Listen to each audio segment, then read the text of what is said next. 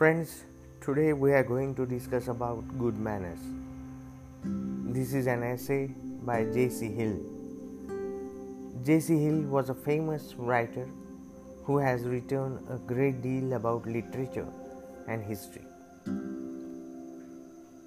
He has also written about the various factors that constitute good manners.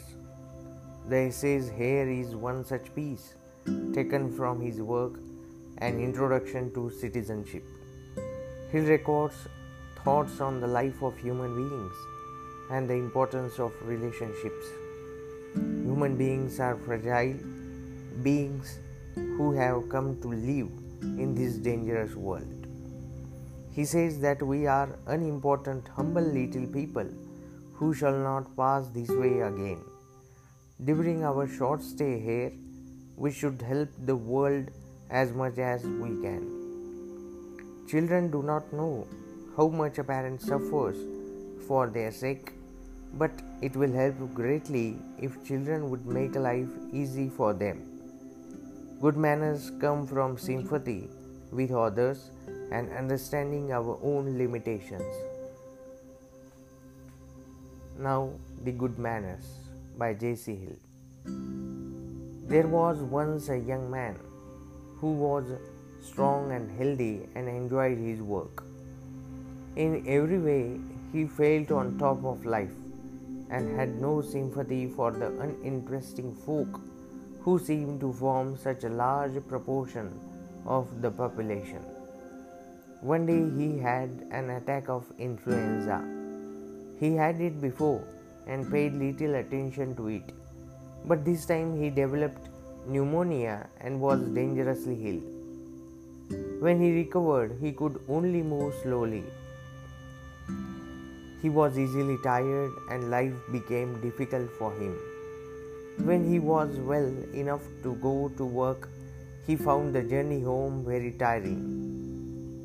He looked at the strong young man sitting comfortably in the train or bus and then, feeling tired himself, noticed how tired some of the older people were who were standing beside him.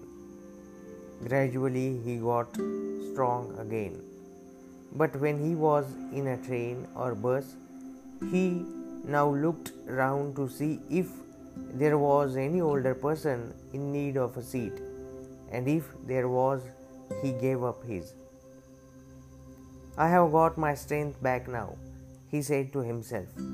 These older people will never have their strength again. When you are cycling and see an old man hesitating on a crossing, don't call him an old fool. He may not hear very well, or he may not see clearly, or he may have become tired with walking. Perhaps he was a famous soldier in the war and his wounds are still painful, or perhaps he has an artificial leg. One day you may go to a war and be severely injured. What will you think if schoolboys make fun of you because you can only move slowly? One of the things all boys and girls are going to learn before very long is that they are fragile little things in a dangerous world. Your parents and your teachers and all older people have had some severe blows already. They get more severe blows every year. Most of them would give all the money they have to get your health and strength, your good teeth and nice hair. You have no idea how tired they are at times, but because they do not complain, you think everything is all right. Well, try to make life easy for them so far as you can, and when it is your turn to suffer, you will feel happier for having helped when you could. Good manners are also important when you are with your own friends. When you speak to everyone, speak clearly and sufficiently loudly for the person to hear. It is an insult to a person to ask his attention and then speak so that he does not understand you. And remember, it is your responsibility to make yourself understood. An American writer called Thoreau said, "It takes two to speak the truth, one to speak and another to hear." This is a very important saying, and it would save a great deal of argument and annoyance in life if people paid attention to it. It takes two to speak the truth.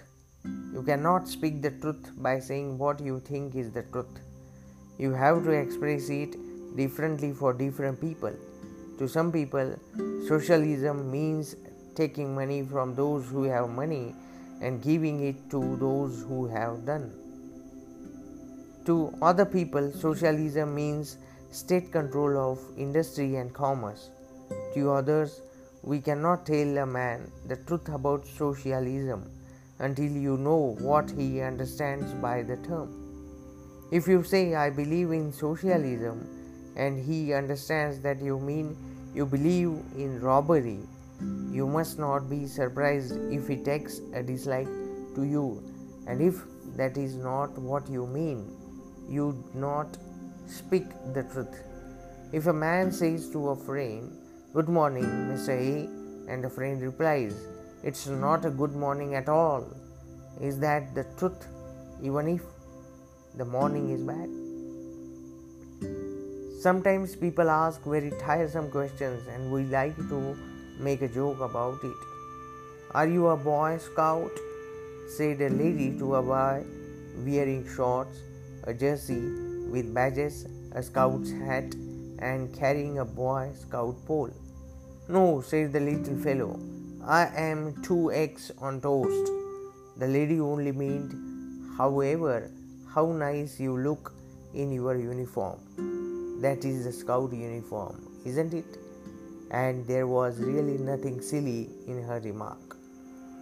It is only stupid people who take remarks too literally, as we say, that is, who do not look for the real meaning in the statements people make. Thus, when a friend says, "You will not be going past the post office, will you?" he may mean, "I should be grateful if you would post a letter for me if it is not too much trouble." If you say no to the question because you are not going past the post office, it means to your friend that you are not willing to go out of your way even a little to oblige him. It is not always easy in company to speak frankly, and if you don't want to be considered a bad-mannered person, you have to watch constantly for signs. It is not easy, for example, to listen for long to any one person. Try in company to take only a fair share of the conversation. If there are 2 of you, take half of it. When you have said a little, keep quiet and give your friend a chance to say something. If he does not talk, he probably does not want you to talk either. Many a young man or woman talks away, thinking the company is delighted to hear him or her, and everyone is really exhausted and angry. Don't think you can say unpleasant things about someone behind his back and not be found out. It is surprising how the remarks usually find their way to the person with your name attached, or so to speak. Whatever you say, always assume that the person may overhear and adjust your remarks accordingly. All experienced people act in this way. Now, there is one of the most surprising things in life. No man really understands himself.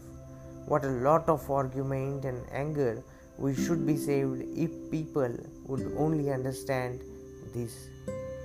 Suppose, for example, you saw a motor accident and were giving evidence about what happened. You would feel perfectly confident, perhaps that the car which knocked the boy over was a blue car. Another person would be equally confident that it was a grey car, and someone else that it was a black car. Experiments are sometimes made by experts to find out how many errors people do make in their statements. Here is one experiment which was tried. Some students at the university were showed on a screen a picture of a bullfight. They were then asked to write a short account of what they had seen. When this was finished, they were told to put a number on every statement made. For example, 1 if they thought so, 2 if they were fairly sure about it, 3 if they were quite sure, and 4 if they were prepared to swear to the statement on oath. Every student had at least 10% errors in the statements he was prepared to swear to on oath, and considerably more than 10% in all the other groups. Now, how does this happen? Here, for example, was one mistake. A student saw the bull having its tongue out. He was quite sure about it, yet when he was shown the picture again, he saw that the bull's mouth was closed, but that because its head was turned to the side, the ear looked like the tongue. So, whenever you are arguing with someone about a point, remember that there is quite a good chance that you are wrong, however confident you feel about it. Good manners come from having sympathy with others and from understanding our own limitations. The truth is too big for any one of us to understand. The truth, as we see, it is only our truth and part of a larger truth. We should always realize that we are humble, unimportant little people on this earth and try to help the world as much as we can in our short time here. I expect to pass through this world but once. Any good, therefore, that I can do, or any kindness that I can show to any fellow creature, let me do it now. Let me not defer to or neglect it, for I shall not pass this way again. So this is a very beautiful essay on good manners by J.C. Hill.